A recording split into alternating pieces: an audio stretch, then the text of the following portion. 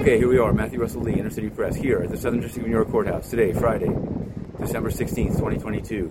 We've just witnessed the guilty plea of Carl Sebastian Greenwood, the number 2 of OneCoin, the fraudulent cryptocurrency that he co-founded with Ruja Ignatova, still on the lam or perhaps deceased. Nobody's quite sure. She's on the top 10 of the FBI list.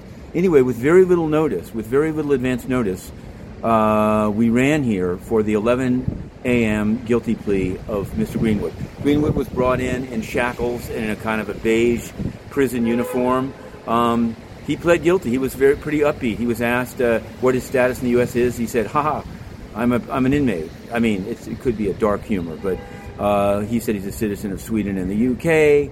He has no plea agreement because there's a legal dispute on what the sentencing guidelines should be based off.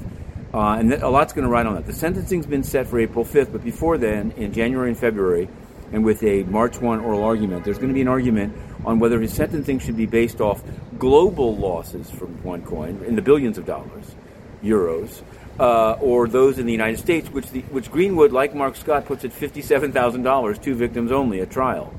AUSA Nicholas Foley said that it's in the tens of millions, which would still result in a serious sentence. The maximum is 60 years.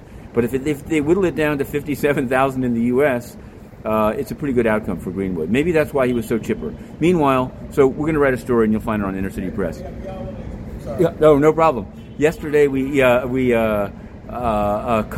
We wrote a story about Mr. Dowd. He was a guy that sold Oxy for the Rochester firm. And he now wants no jail time, and he wants to suspend his sentencing. Money talks and BS walks. Another guy got 15 years. He did, however, shoot a man in the head. All right, Inner City Press. We cover this court, so we also cover the United Nations. We're banned for having done exactly this kind of coverage. The UN is so corrupt they can't handle coverage. But we insist on doing it. We reapplied to be re-entered. Check it out on innercitypress.com. To be continued.